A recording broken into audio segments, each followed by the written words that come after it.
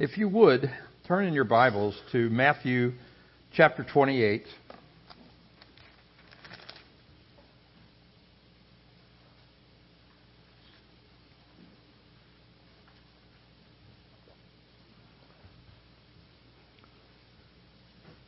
Starting in verse 16. Matthew 28:16.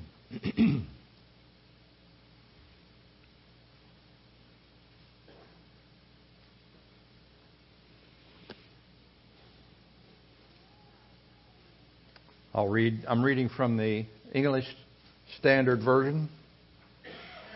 Now the 11 disciples went to Galilee, to the mountain to which Jesus had directed them. And when they saw him, they worshipped him, but some doubted. And Jesus came and said to them, "All authority in heaven and on earth has been given to me. Go therefore and make disciples of all nations, baptizing them in the name of the Father and of the Son and of the Holy Spirit, teaching them to observe all that I have commanded you, and behold, I am with you always, even to the end of the age." I've heard a lot of sermons on the Great Commission, and I don't propose to do any better job than anybody else has ever done. But as I studied it, and as I meditated on this passage this week and thought about the things that are in here, I felt like the Holy Spirit was having me break down each section of this command so that we can understand what He's really calling us to do. Now, this is the 12th and final installment of our series that we've been doing called Keeping in Step with the Spirit. We want to look at this message today as a kind of a culmination of all that we've said.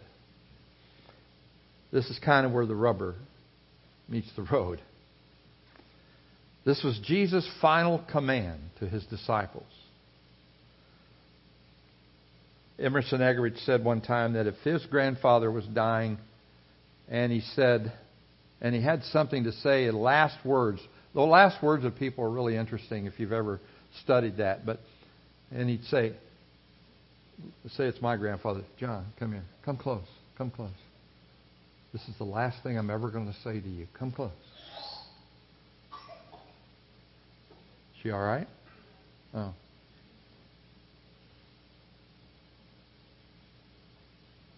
Bye-bye,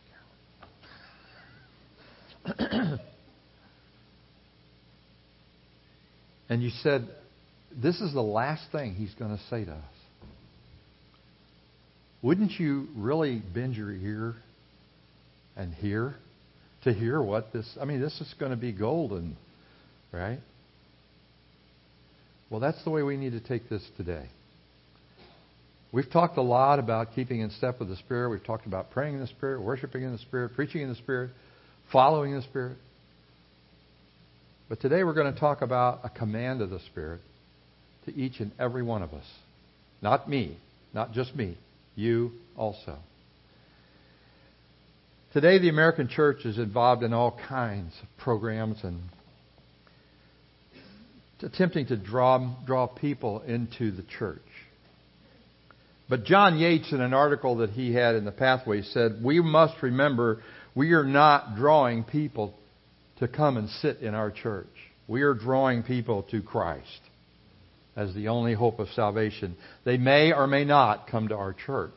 That's not the issue. The issue is that we as a church, as individual members of it, should be obeying this final command of Jesus. If we were to evaluate every ministry in this church, every single ministry, all the men's ministry, all the women's ministry, all the children's ministries, all the youth, if we were to evaluate every one on the basis of this command right here, how would we stack up? Would we be making converts and disciples? Is that what we would really accomplish? Would we be fulfilling our purpose? Well, we're going to look at this command of Jesus in a little bit more closely today. And Jesus starts out by identifying where the power of this command is coming from. He says, all. Notice the A-L-L. Circle that, underline that, whatever you want to do in your Bible. All authority has been given to me in heaven and on earth. Now that means He's reigning right now, folks. We don't have to wait for Him to come to reign. He's reigning now. It'll be wonderful when He comes and then we can see Him. But right now He's reigning. Now last week Mike Bravo talked about unity in the church. He described the value of real unity, and I want to review that just very quickly with you. The unity that comes through love and humility starts with God. In Ephesians 4, the passage Mike used describes the authority of the Trinity. He says there's one body, one Spirit, one hope. That's the Spirit ministry to us. One Lord, that means Jesus. One faith, one baptism. That's the Son's ministry to us. One God and Father over all and through all and in all. And that's the Father's watchful, loving care over us. His authority now is unquestionable as the place to start where we are going to go out and share His message with people.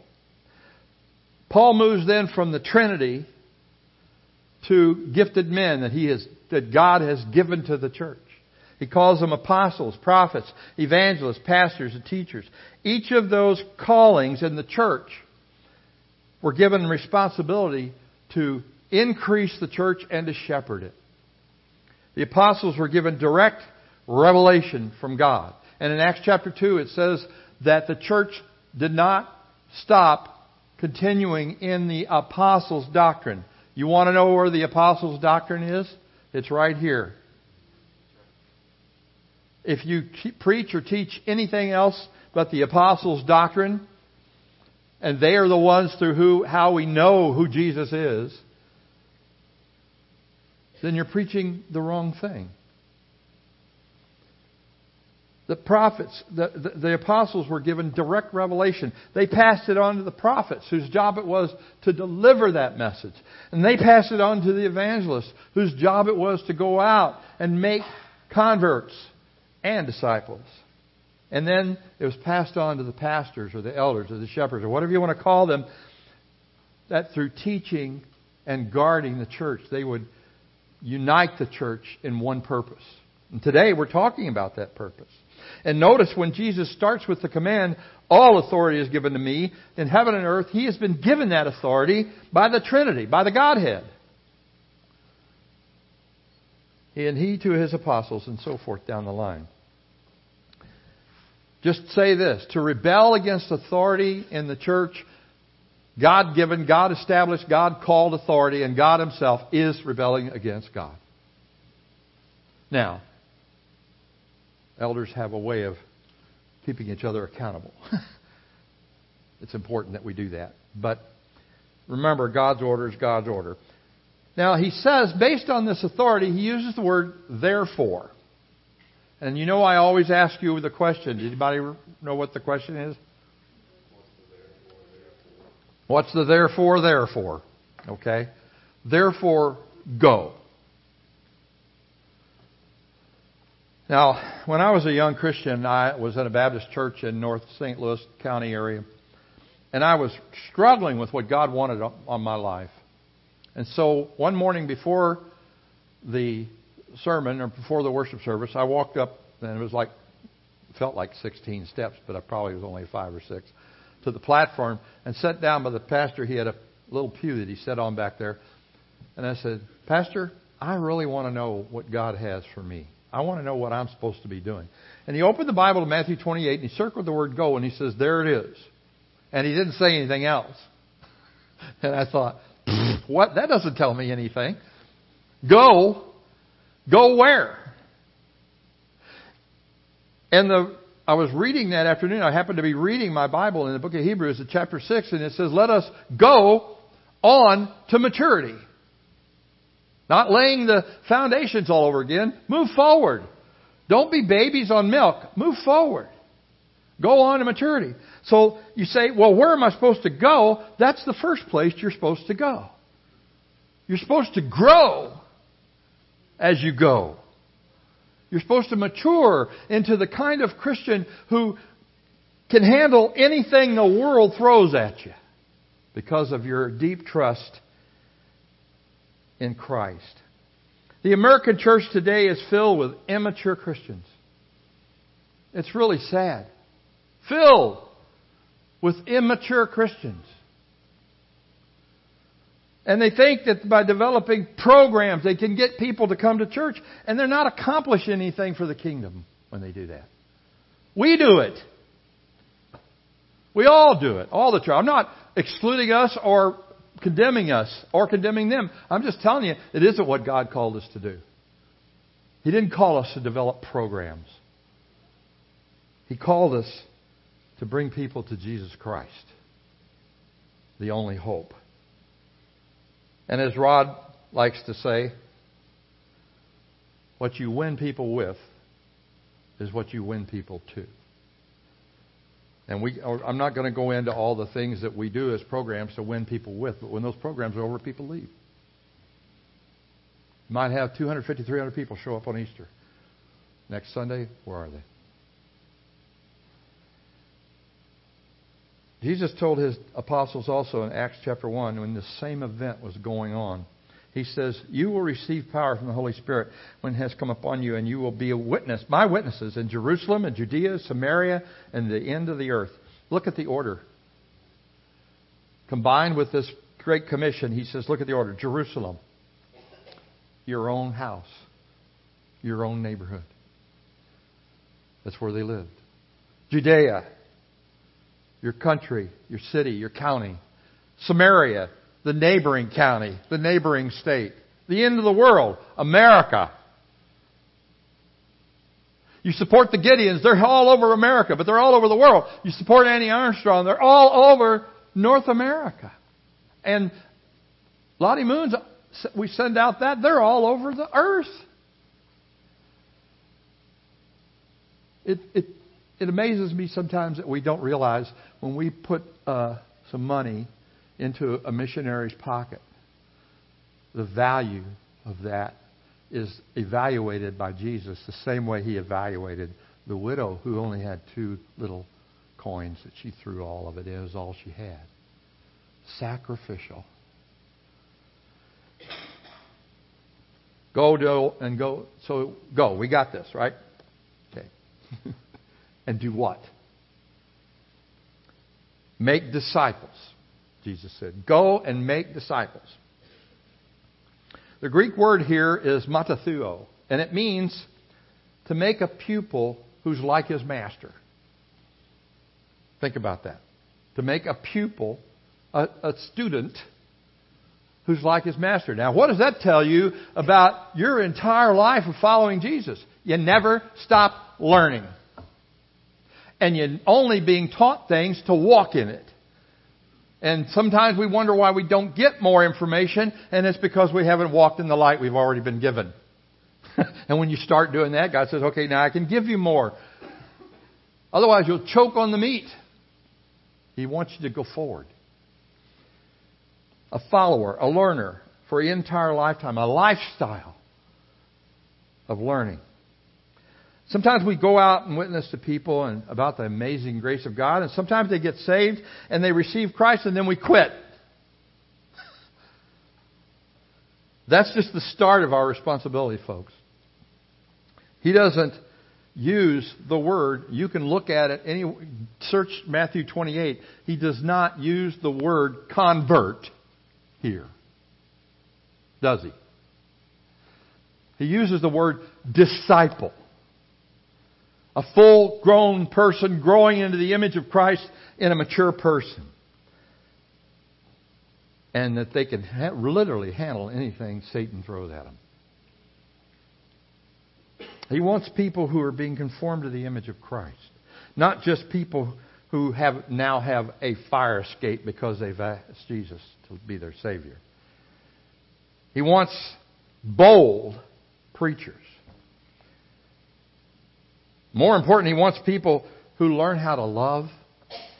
Not the sloppy, sentimental, emotional stuff. Real love.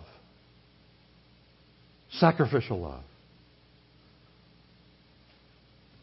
He wants those people to be able to love and forget, people who are the most difficult people to work with, i.e., the church. I thought that might get a giggle, but I guess not.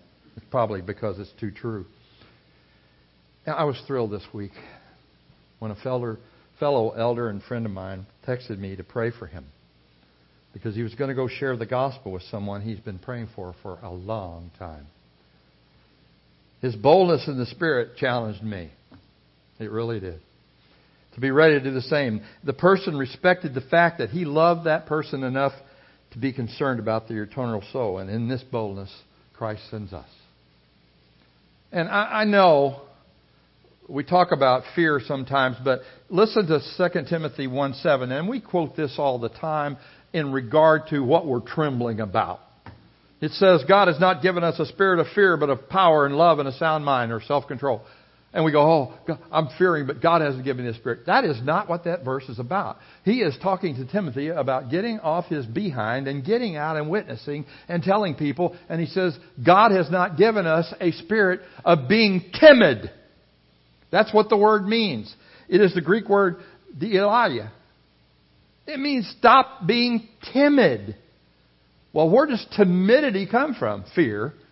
I can't share the gospel with that Jew because I can't share the gospel with that Muslim. He might cut my head off. I can't share the gospel with that Baptist because he thinks he knows it already. Be careful, I guess, John. God has not given us a spirit of shrinking back, but of power. All authority has been given to me. What else do you need? His authority, right? When you go out, I don't care who it is. I don't care if it's deacon. I don't care if it's this little guy sitting right here, Jacob. Huh? From a distance, you look little. Anyway, it doesn't matter if you are a brand new Christian like Avonlea or a really old Christian like me and you. Christ's authority is on me when I have made a decision in my heart to obey this command. That no matter who I talk to or where I go, God's authority is now on me. As long as I'm doing the right thing. Now, we have to be careful about this. We have to be sure that this boldness God gave us is to be sure that we're giving them a true gospel. Not a false gospel. Not a gospel that says, well, I'll water this down and try to see if I can get them in the back door of heaven. Well, that ain't going to work. Folks, we are preaching justification by faith. And justification means a person has come to the foot of the cross and believed that they are nothing before God and are relying only on the Lord Jesus Christ and His blood. Even when they get up in the morning, every morning they get up, they're still helplessly relying on nothing but the blood of Jesus and nothing but Him and His authority and His promises to us. Now, sometimes people go out and preach justification by faith plus works. Or maybe they just preach it by works alone or easy believism. Here's the worst one that you hear today at funerals. Justification by death. What does that mean? All you have to do is go to heaven is what? Die. Listen, I remember when I was a kid, and I wasn't even a Christian, and I hear people say, oh, he trusted the Lord. He walked with the Lord. He did this or that with the Lord. Then later on, I said, well, he does go to church. And then later on, as I grew up, I said, well, he's been baptized. And he just died. That's all it really requires for him to go to heaven. Well, he's in a better place. I know some people that I've done funeral for that they were not in a better place. That's sad. That's heartrending to a preacher, to anybody who really understands. The gospel that we have is God's gospel. It's His testimony, not ours. Do you understand that? It begins with the awfulness of sin, the need for repentance, the finished work of Christ on the cross, His resurrection and keeping power for us, and faith. Helpless dependence upon Christ, who alone can save. Anything else, praying a prayer, church membership, baptism, or any other work that you do coming out of the flesh, thinking that you're doing something that's going to justify you with God, falls so short and gives a person a sense of false security. And unless God brings them out of that false assurance, they'll end up in hell. This is sober. Let's be sure we articulate to the world, to those who we're talking to, a really correct gospel. Well, he believes in God. So does the devil. And trembles, right? Now, he says, make disciples. Go, first of all, make disciples, baptize them. Okay. Now, baptism is really the first step of being a disciple to demonstrate your union with Jesus Christ. The Holy Spirit seeks all believers in Christ, seals, I meant to say, all believers at the moment of belief. Ephesians 1:13 says, and when you heard the message of the gospel and you believed, you were sealed into Him by the Holy Spirit. That's what baptism is. Basically, it's a formal taking of the cross before everybody. You descend into that water as Jesus descended into death, and you're going into death with Him. You come out of that water and you're walking now with Him in newness of life. It's a real formal taking of the cross demonstrated to everybody that God sin, that you're separated unto God against sin, the world, and the devil. And we demonstrate to the world that we are His and only His. Do you really love Jesus? Oh, I love Jesus. We sing and say, oh, how I love Jesus, because He first loved me. But 1 John says this. This is how you love God, by keeping His commandments. Oops.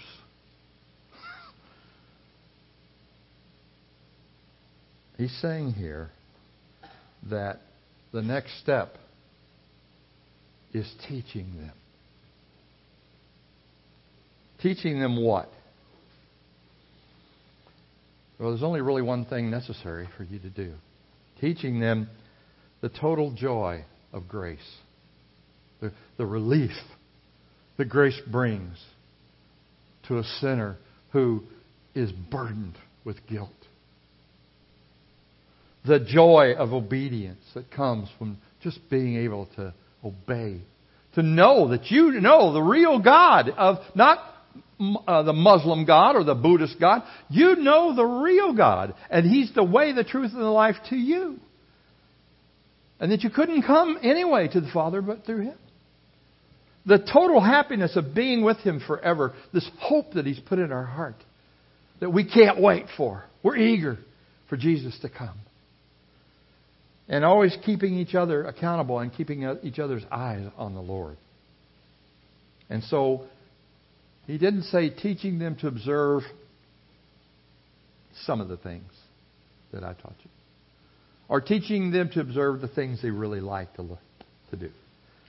All! If He's got all authority, He wants you to teach all of His teachings. Now, it takes a while to get through the Bible. But there it is.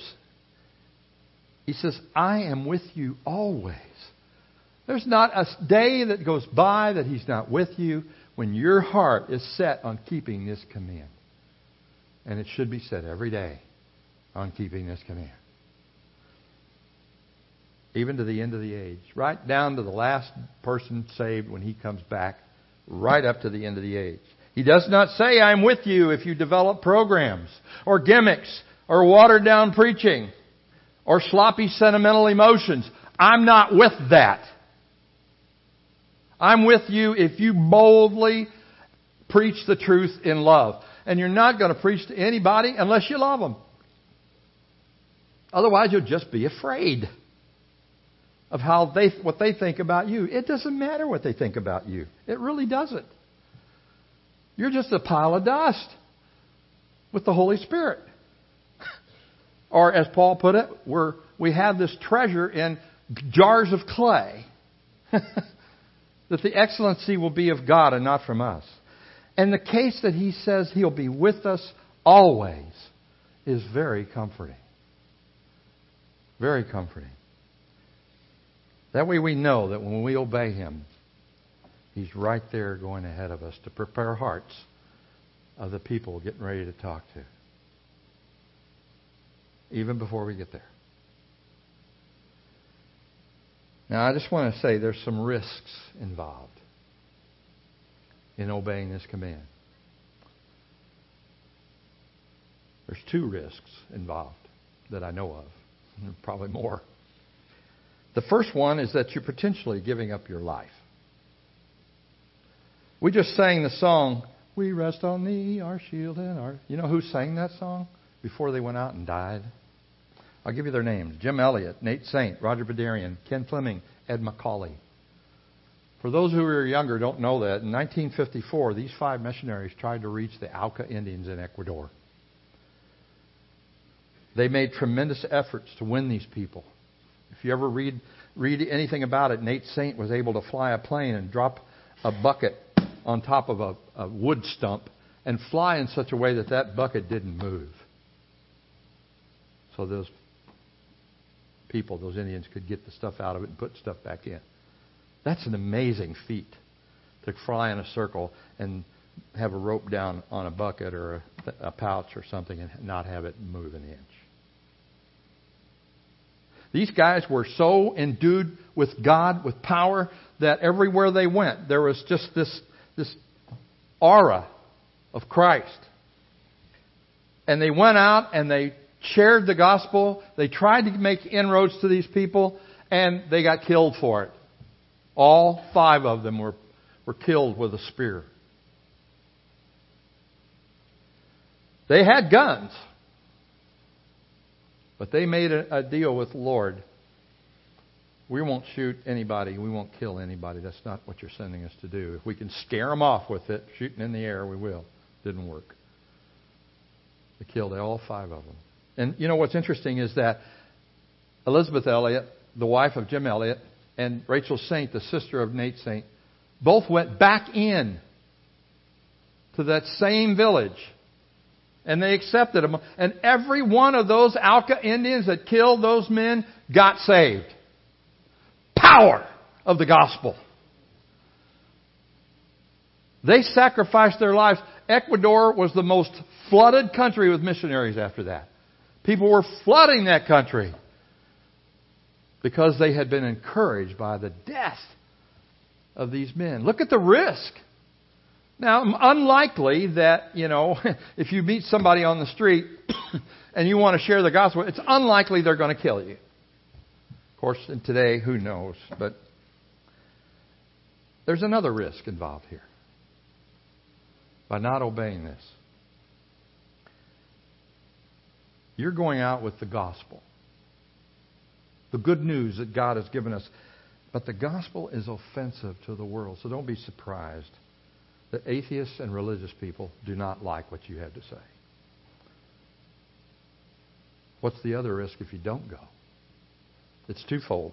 First, you'll stand before your Savior empty-handed. Oh, surely not. Well, listen to what Paul said in 1 Thessalonians 2:19 and 20. What is my hope or joy or crown or boasting before the Lord Jesus at His coming? Is it not you? For you are our glory and joy. Paul is saying that his joy and crown will be those people he has brought into the kingdom. That's the only joy he'll have. Excuse me. The second risk is this. If you don't obey this command, and by the way, I'm not talking to the pastors and the elders and the deacons in this. I'm talking to every single person. God's talking to me, so I got to talk to you. This is the risk. If you don't obey this command, you are leaving millions of people without hope. And a sure destiny in hell. Now, I know that God is sovereign and He's not going to let His elect not come to Him because of your sloppy, lazy attitude. But I want to tell you this. This is something I read. I read a lot of missionaries. I read a lot of books by different people. And I read a book called Hudson Taylor's Spiritual Secret. Hudson Taylor was a Chinese missionary from England.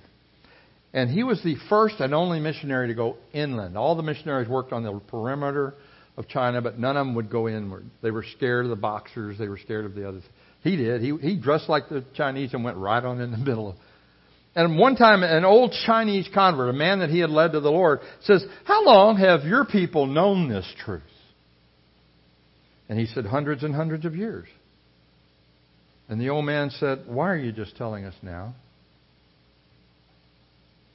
And he went out and wept. Think about that. Why are you just telling me this now, if you've known it for hundreds of years? Why are you just telling me this now? If you were saved when you were 5 or 6 years old and you've been in the church all your life and you've been my friend and you've lived next door to me and I've waved at you as you went to church Sunday, but you didn't tell me one single thing about the gospel. Why are you just now telling me? Is this getting to you? Because it gets to me, folks. I'm sorry. I'm not trying to be overly enthusiastic. And I'm not trying to be mean. I'm trying to show you that this is the crux of keeping in step with the Spirit. This is the culmination. This is the purpose. Otherwise, you get saved, He could rapture you right out. You'd just be useless otherwise. What do you think you're here for? I'm here to grow and become deep in the Lord. No, you're not. You're here to go and grow, but at the same time you're here to take this message that you've got in your bosom and give it to people who are desperately needing it. Do you hear me, church? Do you hear the Lord? That's what I really want to know. Do you hear the Lord here? He's saying, yes, there's risk. But there's greater risk in not going. Those 5 missionaries to Ecuador already made up their minds that they were dead before they left. Is that the way you go out? You get up and take the cross every day? What does that mean? It means you're ready to die. Well, my question is, will you follow this great command? Will you weep for the lost? Will you be involved in teaching and discipling believers and in activities that are designed to produce God-given results?